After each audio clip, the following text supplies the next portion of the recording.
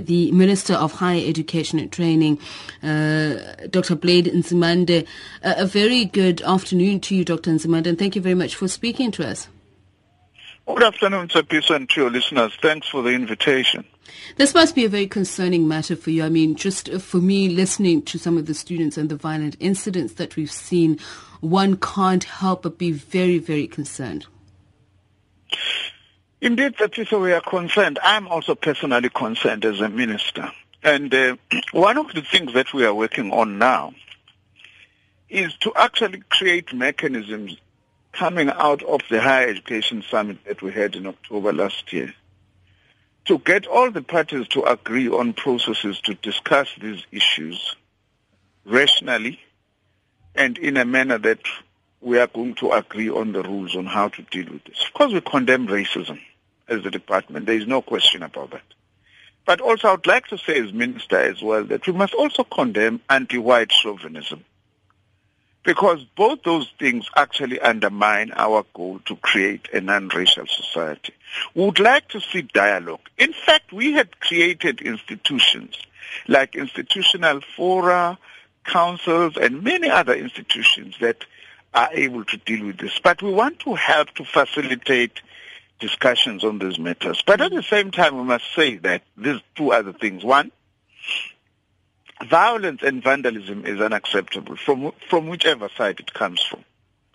Whether it's people who feel aggrieved about their language or it's students who feel aggrieved, there must be no destruction of property, because that actually goes against what we want to achieve. For instance, the other thing that concerns us is that there are some fringe organizations who have no legitimate standing in these institutions, who are embarking on this violence in order to try and draw attention. That is why it's a piece of, I was very uncomfortable in the morning when SAFM is interviewing an organization called Socialist Youth Party that is unknown, has no standing at the University of the Free State. And the media must also help us. Why not interview the SRC leadership that is elected there? An organization that doesn't exist, because in a way we are contributing to this kind of instigation by organizations who are trying to delegitimize elected Minister, structure. if you'll allow me, and I'm going to speak about my own experience here. I'm not sure if you were listening yesterday, but we did offer to mediate between the two parties that were at the forefront of this. And sometimes it's very difficult when people aren't letting you in, and the only other options to get in insight into what is going on are people who are willing to talk. But I'll move forward and say this, Minister. If you look at what's going on, universities are obviously a microcosm of society. You yourself pointing out to that, the lack of transformation societally, but also we've seen violent protests when people are out on the street protesting around something and damaging property. So how do we overcome that and approach it in the more academic manner, which is the spirit of institutions of higher learning? So we had a summit last year which discussed virtually all these issues that are on the table now, from student accommodation to racism to institutional cultures and so on, and all the stakeholders were represented.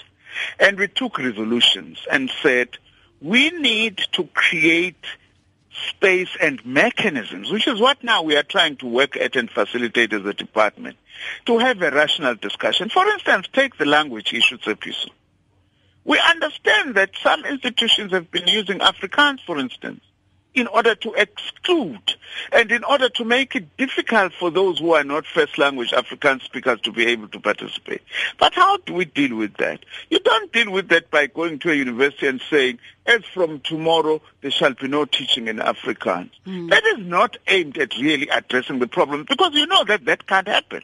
Rather, let's have a proper conversations. That's what universities should be. Minister, and I'm actually glad that you raised that issue, because we've been having this conversation, and we would like to personally, as PM Live, offer the platform where we have a dialogue with university students to talk about this. How do you institute transformation with, some form of compromise? Would you be willing to co-host one of those with us?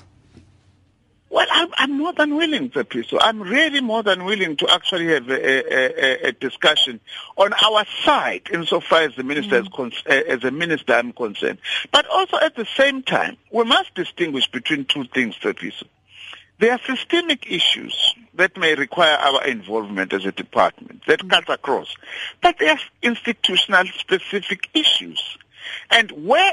As far as those are concerned, we would like to encourage institutions with their stakeholders to actually have discussions, because in some instances, I get called upon to go and deal with what is an institutional issue and not a systemic issue. So we must be able to make a distinction. Otherwise, I'm willing as a minister to come and actually debate on any issue, including this issue of language.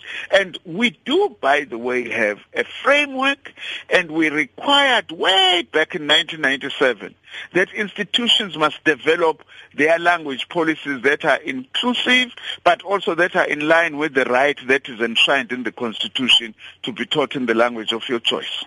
Minister, thank you very much, and we look forward to hosting those discussions with you, the Minister of Higher Education and Training, Dr. Blade Nzimande. I must say, just personally, as a program, as a team, we feel very, very disheartened